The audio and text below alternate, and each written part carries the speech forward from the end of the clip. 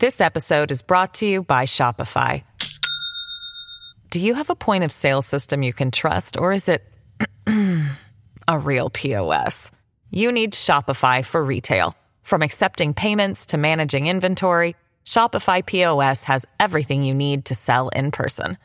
Go to shopify.com/system, all lowercase, to take your retail business to the next level today. That's shopify.com/system. Good morning. Welcome to Axios Today. It's Wednesday, April 26th. I'm Nyla Boodoo. Today, the melting of California's historic snowpack intensifies, plus the religion gap between Congress and the American people. But first, the way forward for candidate Biden is today's one big thing. President Biden announced his 2024 campaign for re-election yesterday with a video, and it started with an image of the riots on January 6th and protesters outside the Supreme Court in support of abortion. You know, around the country, MAGA extremists are lining up to take on those bedrock freedoms, cutting Social Security that you paid for your entire life while cutting taxes for the very wealthy. Here to break down what we can expect from President Biden's 2024 presidential campaign is Axios' national political correspondent, Alex Thompson. Hi, Alex. Hey. Welcome to Axios Today and Thank Axios. You. My first time. So President Biden released this video at 6 a.m. yesterday morning and then went about his day.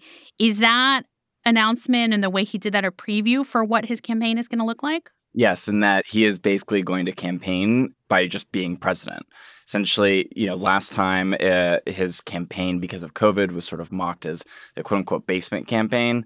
We're going to see a lot of that same stuff over the next 18 months, except instead of a basement, you're going to have the Rose Garden. You're going to have the presidential bully pulpit, and he's going to rely on that to try to get his message out and also hope that it is a little bit of a contrast with a little bit more of the colorful Republicans that he'll probably be going against. How much of Biden's campaign will focus on running against Trump? He is trying to paint the entire Republican Party with the Trump brush. Now, in the ad, you heard him say the term MAGA extremists. And what you're seeing is that even though Trump isn't the nominee yet, Joe Biden is going to try to say that even if Trump isn't the nominee, this is just a Trump in a different suit. Biden received criticism in 2020 and is still receiving criticism about his age. How is he planning to address that during the campaign? The White House is going to try to do everything they can to have instances of him looking vigorous. But whether or not that's enough, he's 80 right now, but he will be 82 by the time that he would be inaugurated the next time, and he would be 86 by the time that he would leave the Oval Office at the end of a second term. So, in some ways, it's an intractable problem because I think he would be almost renominated by acclamation and would be a decisive frontrunner if he was not 80. But because he is, it's not really a problem you can solve. Vice President Kamala Harris's approval ratings are actually lower than President Biden. How will Team Biden be handling that? Yeah, she's been stuck mostly in the high 30s, whereas he's been sort of stuck in the low 40s. So, both their approval ratings aren't great, but the Biden team recognizes that Republicans, given his age, are going to try to argue that by reelecting Biden, there's a significant chance that you are electing Kamala Harris president. As a result, her low approval ratings mean that she's a drag on the ticket. So you're seeing a lot of White House personnel are helping the vice president's office in a way they weren't the first 2 years when both sides sort of saw each other with mutual distrust and anonymous backbiting and sniping. Alex Thompson is a national political correspondent in Axios. Thanks, Alex. Thanks so much. Longtime listener, first-time caller. As we look ahead to future elections, recent data on the religious beliefs of our lawmakers may shed some light on the state of American politics today. Axios' race and justice reporter Russell Contreras has the story. Members of Congress are more Christian and more religious than the American public by a wide margin.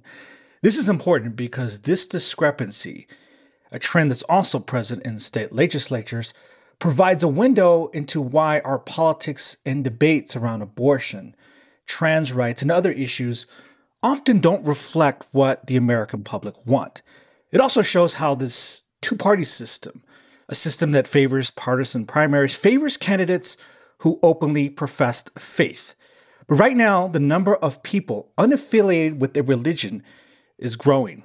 About 90% of those in Congress say they practice some form of Christianity, whether it's Catholicism, conservative evangelicalism, or any form of progressive Christianity. This is according to a survey by the Pew Research Center. But the nonpartisan Public Religion Research Institute's American Values Atlas survey found that only 64% of Americans identify as Christian. And that survey found that nearly 27% of the general public is unaffiliated. In Congress, that number is only 4%. You can find a link to Russell's reporting on this in our show notes.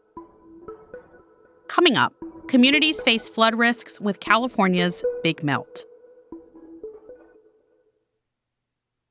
This episode is brought to you by Shopify. Do you have a point of sale system you can trust, or is it a real POS? You need Shopify for retail. From accepting payments to managing inventory, Shopify POS has everything you need to sell in person. Go to shopify.com/system, all lowercase, to take your retail business to the next level today. That's shopify.com/system. Welcome back to Axios Today. I'm Naila Boodoo. This year, California has a near-record snowpack, and as it melts, communities are facing destructive floods. This week, with temperatures rising as much as 20 degrees above average, that so-called big melt is accelerating even more. Axios' Andrew Friedman is here with what this means for the state. Hi, Andrew. Hi, Naila. How is this year different when it comes to the snowmelt and California's snowpack? So the way it's supposed to work is that the snowpack that you put away in the Sierra Nevada mountains acts kind of like the savings account for California's drinking water, reservoirs, and agricultural lands for the dry season. The water gradually melts, goes through the series of highly manipulated and regulated reservoirs and channels and different water systems that they have in place, particularly in Northern and Central California. Normally, you would want kind of a steady amount of withdrawals from this snowbank, if you will. That is typically what happens. However, there have been other years where this was a near-record snowpack, and the result was very damaging flooding. We know that flooding is already occurring in many areas, and the snowpack that is sitting up there is like a water bomb waiting to go off that communities are really anxious about. How much water is up there? They measure the snowpack in what's called snow water equivalent, which is essentially a measure of the amount of water contained in the snow. If you were to suddenly melt this column of snow, this is how much water that would result. And right now in the Southern Sierra, which is the most unusually deep snowpack, there's 55.4 inches of water sitting up there in frozen form that needs to melt out and will do so. If this melt happens so quickly, is there a risk of not just the extreme flooding, but losing some of that water? In terms of losing water, they're not as worried about capturing that water in reservoirs. The reservoir levels have already climbed steeply. Really, it's a matter of the risk of flooding here because it increases the risk that some levees will give way. Do you have concern about that infrastructure being able to handle this level of water?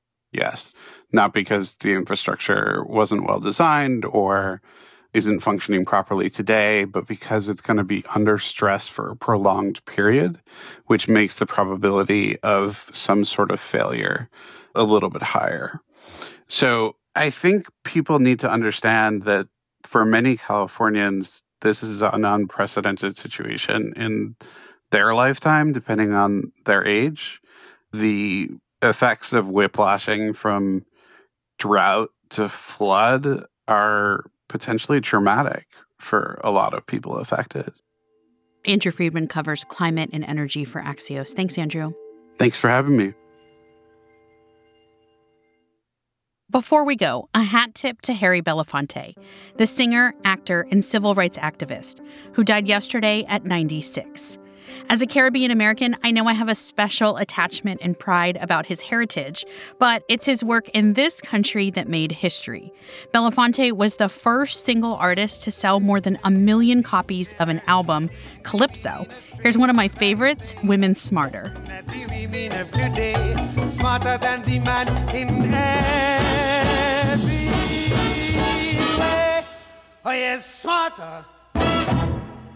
And of course, in his later life, his support of the civil rights movement included putting up seed money for the Student Nonviolent Coordinating Committee and maintaining a life insurance policy on his friend, the Reverend Dr. Martin Luther King Jr., helping to ensure the King family's financial security after his assassination. I'm Niala Boodhoo. Thanks for listening. Please stay safe, and we'll see you back here tomorrow.